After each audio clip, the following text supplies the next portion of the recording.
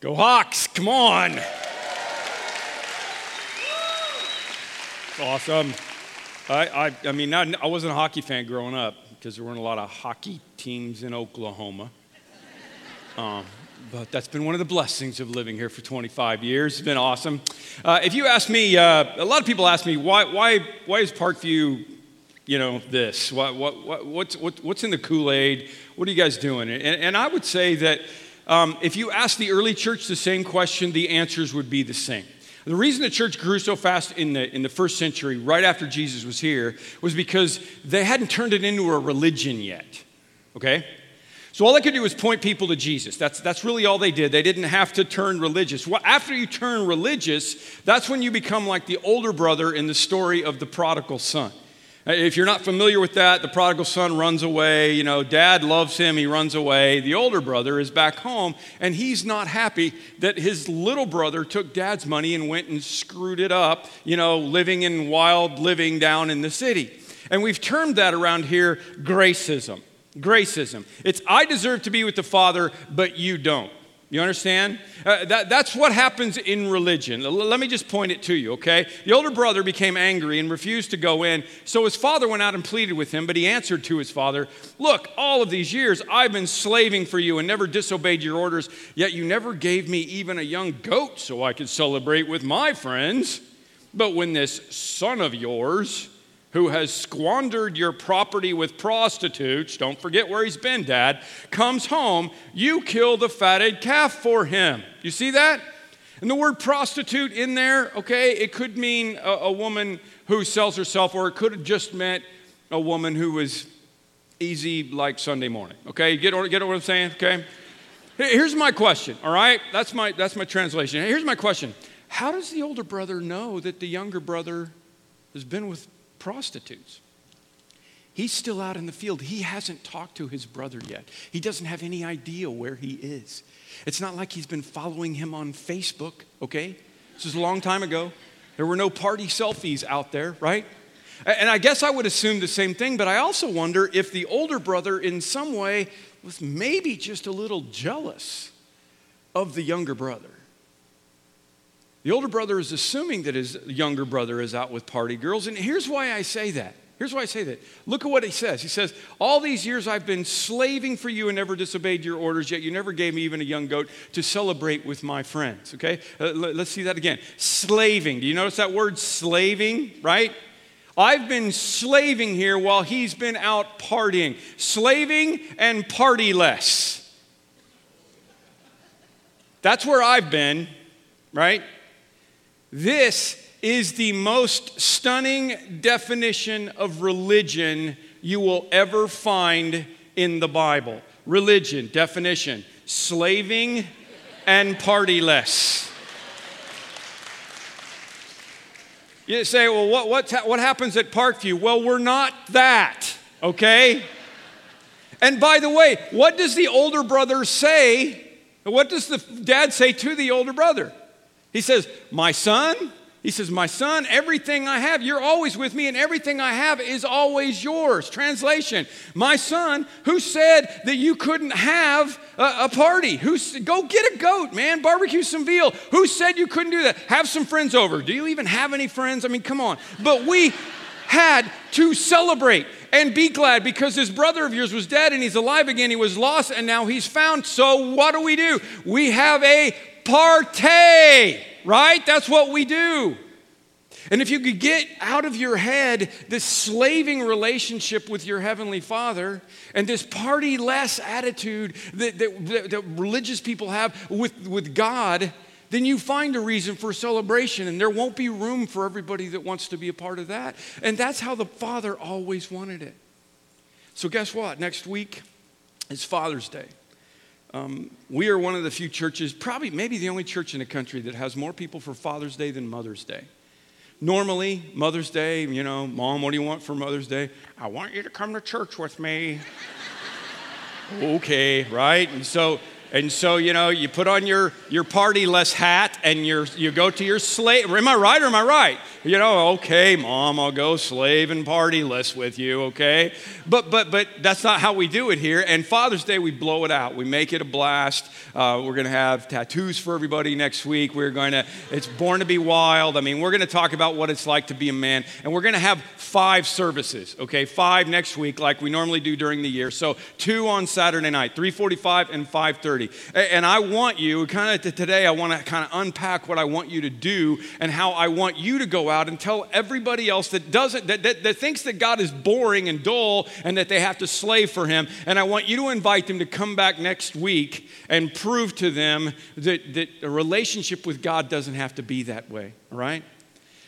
John Mayer is one of my favorite artists, and one of my favorite John Mayer song, it's an old one, it's called Comfortable. It's a song he wrote to an ex-girlfriend. He's got a new girlfriend, but he's writing to his ex-girlfriend saying, man, we were so comfortable back then, and my friends all like this new girl. But the deal is, the new girl is a Christian in this song. She says the Bible is all that she reads, prefers that I not use profanity. She's kind of one of those people. She's got this thing that she wants to live this life, right? And he's like, I don't understand this, but the line that kills me is she thinks I can't see the smile that she's faking, poses for pictures that aren't being taken. That's religion. It's hypocrisy. And people can see through that. Hypocrisy. How about in dogs? Let's look, okay? That dog wants to be a teddy bear, but it's a dog, all right? This dog wants to be Chewbacca. Oh, Vladimir, yes, you have a dog. Sorry, I don't know if this gets all the way over to the towel dog. You got some of you got those. How about Sid? It's Sid. He's there. How about dogs that look like fried chicken? Is that scary? Ooh, weird. Looked like a mop with a face, right? And some of you remember Cousin It. There's the dog right there. That's awesome. Dog looks like Jabba the Hutt. Come on. And my all-time favorite, the Richard Branson dog. That's great right there, okay? So Richie has a dog named, it looks like him. What a lot of people in the world see is something that ought to be a representation of Jesus, but it's actually slaving and partyless. And many of them are following rules that are made up anyway, okay? Here's the big problem for me. You and I grew up with made-up rules added on to the Bible. Every one of us did. I don't care if you grew up Catholic or, not Catholic or whatever. We all did. If you grew up Catholic, let's just, throw one out there. How about eating meat on Fridays during Lent? Right? Fish Fridays, right? Okay, there's nothing wrong with that. There's nothing wrong with fasting and that kind of an idea, but it was forced upon you as a way of saying this is something that you must do if you want to be a part of our faith, okay? And that's not in the Bible. I don't know if you know that or not. Fasting's in the Bible, but not forced. Nobody should force you to try to say this is what you should do to make you be more like a Christian should look like. All right. For me, I didn't grow up Catholic. I grew up in a non-denominational church. But for me, there were 2 things I'll just talk about for a second, and they're important: alcohol and facial hair. Okay, those are very important. All right. Now listen, I don't care whether you drink alcohol or not. I hate what alcoholism does to people. I'm on the other side of alcoholism a lot, dealing with families who are broken up by it. And I'm not sure why God made the fermentation process in the first place. I'm also not sure why he made those plants that you can dry out and roll up and smoke and get high either. Okay? I don't know. I don't know why he made mosquitoes. You didn't ask me. I don't understand all those things, okay? But listen, our responsibility from day one, when he put us in the garden, our responsibility was creation management. I have to decide how I think God wants me to work out all the stuff that he has made. So, just in case you're wondering, I don't smoke weed, okay? I know some of you are like, wow, no, really, I don't. Even if I lived in Colorado, like some of my friends do. I wouldn't smoke marijuana. I mean, medicinally, whatever, whatever happens is fine. But that's my version of creation management, okay? I do kill as many mosquitoes as I possibly can. And I would encourage you to do the same. And I also drink alcohol. I enjoy it responsibly, as the ad says, but I do. And because when I would push back as a kid and they would say, well, you shouldn't have alcohol, I was like, well, wait a minute, I'm confused because when I read the Bible, like Jesus made wine. What did Jesus turn the water into? And the answer was, and if you haven't heard this before, the answer was, well, it was a watered down, weak version of wine that they drank back then. It was watered down. It had very low alcohol content. Seriously. Do you think Jesus would make Boone's Farm for his first miracle? Does that add up to you? Not only do I not believe that, but when you read the passage of Scripture about Jesus making wine, the master of the feast comes and he goes, man, what is this stuff? This is the best wine we've ever had.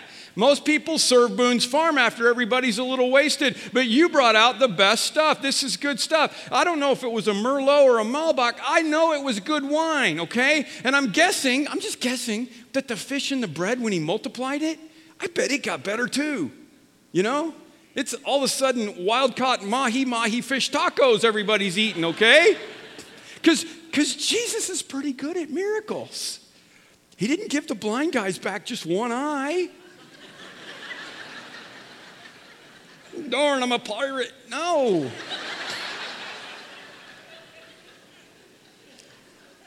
Jesus made wine. And Jesus drank wine. He was called a glutton and a drunkard. And even though he was neither, he did not deny that he drank. For John the Baptist came neither eating bread nor drinking wine. And you say, he has a demon. And the Son of Man, me, I came eating and drinking. And you say, here's a glutton and a drunkard, a friend of tax collectors and sinners. That was Jesus saying, listen, John was an abstainer and you thought he was crazy. And I was not an abstainer and you didn't like that either. So what's your problem? The deal is Jesus did drink wine, so I drink wine. Partially I drink red wine because it's good for your heart. At least the reports that I read tell me. I don't read any of the other ones, but the ones I read say it's good for my heart. And partly I drink red wine because I like it. And partly I drink red wine because I hate stupid rules. Because stupid rules get in the way of Jesus. I hate slaving and party less because that's not how my Heavenly Father wants me to live my life. I hate stupid rules so much. Here's the other one. I haven't had a clean-shaven face since May of 1983. I have always had some form of facial hair. For a while, it was a Tom Selleck mustache, during the Magnum PI days. There's always been something here. And here's why. I didn't really realize it. It's not like a conscious decision on my part. But the deal was in Bible college, we weren't allowed to have facial hair. Now, I didn't care. Probably couldn't grow a beard back then, but I didn't like that. So my first speech in communication class in freshman year of college was, Jesus had a beard. Yeah, I had a little trouble in Bible college. Staying in, okay? Now, no one at that college ever said Jesus didn't have a beard. It was their rule back then, okay? And it's not anymore. You can grow a beard at that college because everybody's wearing their Black Hawk rally beards now, right? You know what I'm saying? It's cool, right? So I get that. I literally had about 4 or 5 days of stubble at graduation, and I have not shaved completely my face since then. That's how immature I am about stupid rules. I'm still sticking it to the man. 32 years later, I'm still sticking it to the man. And when you bury me, there better be facial hair on my face. Okay, that's all I'm saying. But hey, listen, if you run a college and you don't like beards or clothing with polka dots, it's your prerogative, seriously. They went back and looked up some of the early rules at this Bible college. And back in the 50s, like back when my parents were going there to the same college, they literally had a rule that women could not wear polka dot clothing. You might say, well, why would they do that? It's because they were afraid the men might be tempted to poke the dots. I can't make this stuff up.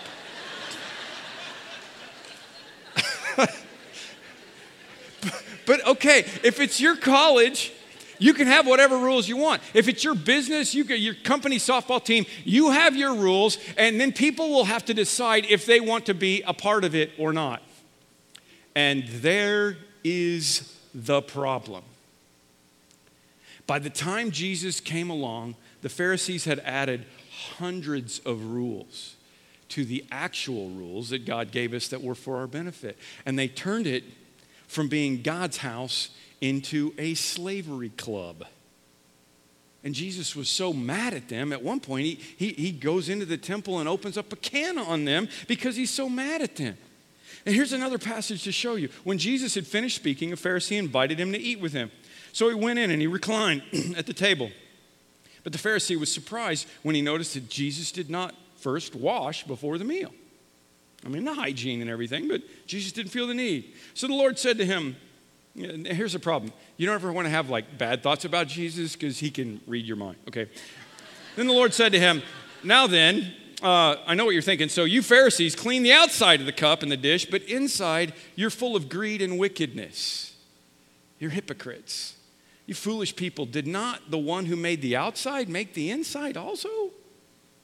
But now as for what's inside, you be generous to the poor, and everything will be clean for you. In other words, worry about the stuff that matters, not the stuff that doesn't matter. Listen to me, if you take this out of first century context and put it into 21st century context, doesn't that sound a lot like John Mayer's girlfriend? Turning the Father's house into a slavery club with no reason to party. So Jesus came along and broke a bunch of their rules on purpose. I mean, literally on purpose, to prove a point. And he even broke some of the legitimate rules because he seemed to want to prove a point. And what was the point? The point was that rule following was not going to make everything all right. Rule following wasn't the point. The heart was the point. You nullify the word of God, Jesus said, for the sake of your tradition. You hypocrites. Isaiah was right when he prophesied about you. These people honor me with their lips, but their hearts are far from me. And they worship me in vain because their teachings are merely human rules. One of the experts in the law answered him and said, Teacher, when you say these things, you insult us also. And Jesus said, oh, I'm sorry, thanks for reminding me. And by the way, you experts in the law, woe to you, because you load, listen to this phraseology, you load people down with burdens that they can hardly carry. And you yourselves will not lift one finger to help them. Sounds like religion. Does it not? Jesus said, I'm not here to load more burdens down on people. I'm here to save people. I'm here to have a party with the lost boys and the lost girls. And the text for his very first sermon came out of Isaiah. Listen to this. The Spirit of the Lord is upon me because he has anointed me to proclaim good news to the poor. Sent me to proclaim freedom for prisoners and recovery of sight for the blind, both eyes, and to set the oppressed free, and to proclaim the year of the Lord's favor. I'm going to play you a video from Miranda Lambert, country singer married to Blake Shelton. It's one of her early songs, and it's a song I've referenced several times about Jesus drinking wine. But I looked it up this week. I had tears in my eyes when I was watching the end of this song because this is exactly what I'm talking about. Just listen to Miranda. She'll explain it for you. Miranda grew up in Oklahoma like me, where the wind comes sweeping down the plains and good Christians don't drink wine. And she got confused through that experience. And I don't know if she's come out on the other side or not. I mean, I hope so. But listen to me. Liking Jesus and thinking he's cool is not all there is to it. There's more. I mean, we're supposed to follow him. But tattoos and cigarettes and alcohol are all made up extra rules. Why would her daddy cry when she got a tattoo? I mean, maybe he didn't want her to, put a mark on her body for whatever reason, but I'm guessing it's because some preacher who didn't understand Scripture very well got up and said that tattoos were wrong, and they're not. That's a made up rule. And yeah, kids, hey, smoking cigarettes is bad for you. Don't do it, don't start. But so is the white flour, white sugar sheet cake they were eating at their church potluck dinner. And if we could stop adding slavery to Christianity, maybe Jesus, the line that gets me is Miranda, it's the prodigal being, Jesus toasting them at the end and saying, welcome home. That's exactly what he came here for. And if we can get out of his way and Miranda can stop smoking and turn into the kind of girl that you do want to take home to mama, which evidently she did along the way. This is an old song. But literally, do you see what I'm saying? This is what we've been talking about in this series, Jesus Misplaced. It's been about the fact that Jesus did almost all of his work out there. Almost all of the interactions that he had with people were out there, out of the church, not in the church. And that's what his followers ought to be doing. An example. After this, Jesus went out and saw a tax collector by the name of Levi. His name was also Matthew. So in Matthew's version that he wrote, he talks about himself in Matthew terms, but it's the same guy, sitting at his tax booth. Follow me, Jesus said to him. And Levi got up and left everything and followed him. He's a tax collector. He's a bad guy. He's a gangster. He's a mobster, basically. He's a drug dealer. He's in that kind of a category. This guy makes the prodigal son look like a saint. Jesus said, hey, you want to follow me? And the Holy Spirit had been working on Matthew, on Levi, because Levi said, yeah.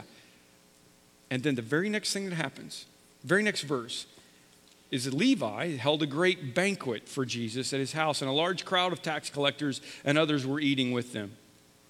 But the Pharisees and the teachers of the law who belonged to their sect complained to the disciples, why do you eat and drink with tax collectors and sinners? And Jesus said, it is not the healthy who need a doctor, it's the sick. I've not come to call the righteous. I've come for the sinners, to call them to repentance. Modern day translation, C.T. Studd. Some want to live within the sound of the chapel bell, but I want to run a mission a yard from the gates of hell. That's the mantra of Parkview. He's not saying the Pharisees are perfect. He's saying the Pharisees don't get it, so I'm not going to waste my time trying to convince the religious people that they need me. There's a whole bunch of other people out there who already get it, people who already know they're sick. One of the heroes in this is sitting in this audience right now, right here, okay? Keith and Tammy. Keith graduated from Moody Bible Institute like a long time ago, 100 years ago. And he came out of Moody Bible Institute and he thought, wait a minute, Jesus wants me to go to where the people need me. So he moved into Inglewood. Small little white guy. He moved into Inglewood. You understand this? And he's been running this ministry in Inglewood because, all the rest of us Bible college graduates, we were all like, I'm going to go out, with my own people out in the suburbs, right? But no, that's what they did. That's what they do. And they've lived there all these years and they got their whole family here. I just want to say thank you to you. I don't even know why you guys are all here. Why would he do that? Because that's what Jesus did. He's misplaced. He's Jesus misplaced. I'm calling Matthew's house a misplaced. Do you see that? Jesus, why are you in that place? It would be the modern day equivalent of a bar. Guy walks into a bar. His name is Jesus. Kind of turns it around, doesn't it? Place is full of sinners that are eating and drinking. Place that good Christians from Oklahoma shouldn't be in. Incredible irony in this story is the Pharisees know these people need God too. They ought to be at Levi's house at the party helping them come to God. But they don't think they're supposed to be there because that's the wrong place. And this guy who's only been a believer for maybe a few minutes, what does he do? The most natural thing anybody ought to do. He says, hey, let's have a party for Jesus and all you guys come over and meet him. That's what we're supposed to be doing. When you find a doctor who cures you, don't you want to go tell all your friends that have the same problem, right? Hey, you guys got to go try this. This guy healed me. This is it. The beauty, again, every time we've studied one of these situations, the Samaritan woman, she goes back to the town. The demon-possessed guy, he tells the whole 10 cities, the Decapolis, all the things that Jesus had done, and all the people come, and they're amazed. That's what happens. That's why they call evangelism one beggar telling another beggar where to find bread. That's really all this whole thing is. And I've seen this happen. You know my story of working with the biker guy at the health club. And as soon as he came to Jesus, as soon as he started, working on his relationship with Jesus, he started inviting everybody else. And so we're tag teaming at the health club with these other people. And one day he turns to this guy, we're working out with this other guy, and he turns to this guy, and he's like, hey, were you in church this weekend? Because he'd been inviting him, and he'd come to a different service from time to time. And the other guy was like, no, I didn't make it. Mike goes, oh, that's right, I forgot you're a heathen.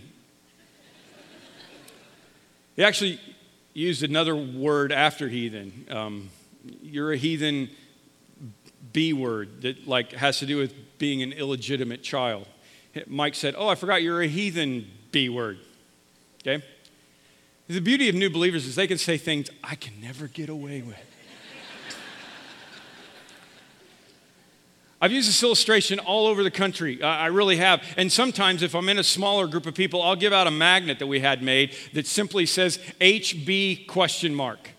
HB question mark. And I ask them, who's your HB? Okay? And I know, don't use the other B word. Substitute buddy in there, okay? Who's your heathen buddy? That's what I want to know. That's what the question is. Who is your HB? I mean, if you are an HB, welcome. We're glad that you're here. This is a church for you.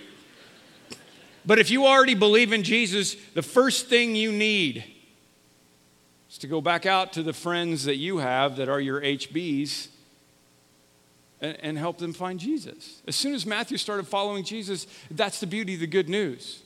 And the problem is, the longer we're believers, this is the problem with most churches, the longer we're believers, the less we hang out with the people out there and the more we start huddling up in here.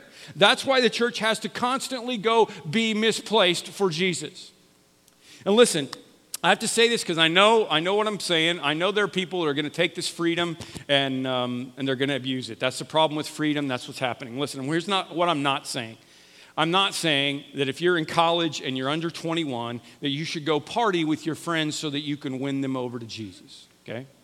I'm saying if you can handle it, you should go with them and be with them and not drink because it's illegal. Paul said, I will become all things to all men, but I will not be mastered by any, okay? You know what you can handle. Here's what I'm not saying. I'm not saying, guys, you should go to the strip clubs with your friends so that you can be a normal guy and maybe minister to them, all right? Jesus says salt does no good in the shaker, but salt also does no good if it's not salty. All right? Here's my definition. A Christian ought to look like the kind of person who isn't slaving away to religion, but is enjoying a relationship with Jesus. And that relationship is making their life better. I talked to some people last night after the service. They're like, all our friends are just like blown away at our lives and what's going on. What is that? Well, that's Jesus. That's how it works. I want my HBs in my life to see me having fun and not being tied down to stupid rules, but I also want them to see me enjoying a 31-year marriage and respecting women. So that doesn't work at a strip club. You see what I'm saying? So where do you find your HBs? Where do you find them? All right? Where's your Matthew's house? Well, for some of you, it's like all around you, right? You work there, you live there, whatever, okay? And my suggestion is that you concentrate on one or two at a time, all right? Don't put overtly Christian stuff all over your cubicle, okay? Don't put a big cross on your wall. Don't be blasting your Michael W. Smith worship CD, Don't write smoking or non-smoking, where would you like to spend eternity on the whiteboard in the break room. I will slap you down. Just find one or two HBs, heathen buddies, and establish a relationship with them.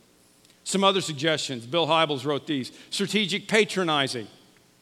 Go to the same restaurants. Go to the same places and get to know the servers and the people that are there. How about strategic exercise and recreation? That's what I go to a health club and meet some people. What is it you like to do? Go run with some people. Don't run. If you have a running club, if you want to run, don't run with Christians. You know, maybe a few, but run. You know, don't. You don't want to know. We're not big into sports here, like having church sports teams. Because I want you to go be on those sports teams. You see what I'm saying? I mean, we could have a league. We could have our own softball league here. And we got to all play each other and punch each other out and swear at each other like, all church softball leagues. But we decided that we don't want to do that. We want you to go play on the teams where they're already doing that and help be Jesus to them. Do you see what I'm saying? Strategic, civic, community, and school involvements. Some of you have people right naturally. I mean, if you got kids, you're already involved in stuff with them, and that's how that works. Makes it simple. Colossians says, make the most of every opportunity to go be Jesus to the people around you. I gave you this again. We did this back in the fall. Pull this out of your bulletin. Who's in your hood? Do you even know your neighbors? I mean, we did this back in the fall if you were around. If you weren't, I want you to pull this out. I want you to think about it. Do you even know who your neighbors are? Jesus said, you will be my witnesses in Jerusalem, okay? In Jerusalem. Where is that? That's your neighborhood. That's where you live right now. And I included this in my book. I've got copies of Life on Mission, the book I wrote out there. We ran out last week, so I'm going to sign them again. I'm giving all the money away if we make any money off of it. I'd love for you to have a copy. I'll sign it. I'll talk to you afterwards out there. That's the gist of this. Who is in your neighborhood? Who is it that you're supposed to be called to right now? If you don't even know their names, then you've got some work to do, all right? But listen, maybe it literally is a bar. Maybe it literally is. Two really interesting bar stories. One you've kind of heard before. Bill Brown, our executive pastor, came to Christ in that same kind of church as me in Southern Illinois, where drinking was frowned upon. And he came to Christ as a high schooler, so when he came to Christ, immediately started doing everything that they said he was supposed to do and not doing the things he thought they were not supposed to do. Problem was, Bill's dad ran the VFW hall, which was basically a veterans bar. And Bill got it in his brain because of the people that were surrounding him and the people that were in his life. He got it in his brain that that was not a good place because it was a bar and he wasn't supposed to go in there. And he ended up with a great relationship with his dad at the end of his life. But he said, I was so conflicted all my life because I wanted to go be with my dad, but I didn't feel like I could go to the bar. Isn't that sad? His dad didn't go to church. You know why his dad didn't go to church? Because he saw the hypocrisy of Christianity and didn't want to have anything to do with it. And because nobody'd come and hang out with him in the VFW hall. He's still a believer. He's still going to be with us in heaven. Miranda Lambert and, all the other people that believe in Jesus but couldn't get past the rules.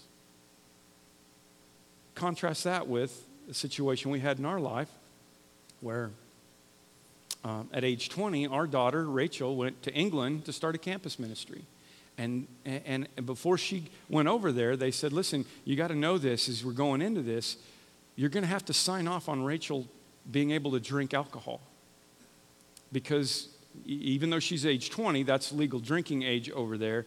And we can't go do a campus ministry in England unless we allow the kids to go to the pub. And you can't go in a pub and order up a Diet Coke and expect that anybody's going to talk to you. So we had to sign off, and they said, "Don't worry. They have a 2-drink maximum. We're gonna pay attention to this." But my 20-year-old, we had to sign off on my 20-year-old daughter learning to drink beer for Jesus.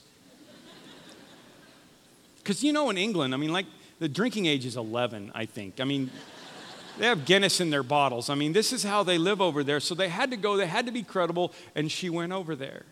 And most of you know the rest of the story. They started a great campus ministry over there. In a pub, she also met this guy named Ash, who she helped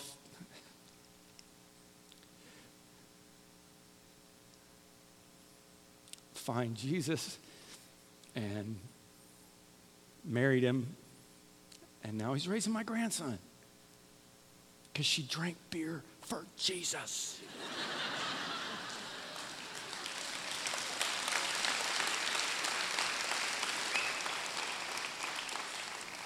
So I drink beer for Jesus. In Luke 14, Jesus tells us what the kingdom should look like. A certain man was preparing a great banquet and inviting many guests. At the time of the banquet, he sent his servants to tell those who had been invited, "Come, everything's ready." They all began to make excuses. A servant came back and reported this to the master, and the owner of the house became angry and ordered his servant, "Go out quickly into the streets and the alleys of the town and bring in the poor and the crippled and the blind and the lame." "Sir," the servant said, "what you ordered has been done, but there's still room." And the master told his servant, "Then go out into the roads and the country lanes and compel them to come in so that my house will be full." The people who think they're healthy, they're not coming to the party. They don't think they need it. But the ones who need it, that's who we're supposed to be misplaced to. And the truth is, the way Jesus lived his life made him misplaced in his religious culture, and it would make him misplaced in a lot of religious cultures today. But I'm not following a religious culture. I'm following Jesus. We have communion here every week. It's very important to us, and we're going to do that right now. It's exactly like what Jesus did everywhere he went. He'd have a meal with people. He would have a meal with sinners. And the religious people would say, "Why are you having a meal with sinners?" And I think he was saying, because that's what I'm going to do till the end of time. I'm going to have meals with sinners. And I'm going to do it every week at Parkview Church. At the end of their service, I'm going to have a meal with sinners. Sinners like me, sinners like you. We're all welcome here. And we're going to commemorate this meal in a way that is exactly like Miranda Lambert imagined it. We'll be toasting the fact that we get a chance to come home. It's the Lord's Supper. And that's the celebration that I'm talking about. It's about his death. Yes, it's a memory. In memory of Jesus' death, we remember that his death made this all possible for us. But it's also a celebration, a way to give thanks. Because you were the prodigal, and I was the prodigal. And this is our party. And when Jesus comes back again in the book of Revelation and we all get to gather around the heavenly banquet, he says, "Blessed are those who are invited to the wedding supper of the Lamb." Well, let me tell you something. That's you. That's me. Let's do it. God, be with us right now as we don't take lightly the price that was paid for our freedom. We don't take lightly the sin that's in our life that causes us to be messed up. Whether the rules, the real rules you gave us to live, or whether they're the added on rules, we can all mess our lives up really, really quickly. We are all sinners. And that's why we need you. That's why we needed you to send your Son to die on a cross so that whoever believes in him will not perish but have everlasting life. So while we remember that, and maybe for some we accept that today, we also realize it's a reason for celebration. Lord, if there are people in this room right now who've been prodigals and they didn't think there was a church where they could come home, will you help them to know that? And help them to know that you, as the Father, have been waiting for them to come? And if there are people who have been prodigals all their life and they've never turned their life over to you, let them right now, as they eat this bread and drink this cup, say, "Jesus, I get it. It's not about rules. It's not about religion. Yeah, there's a bunch of hypocrites. It doesn't matter.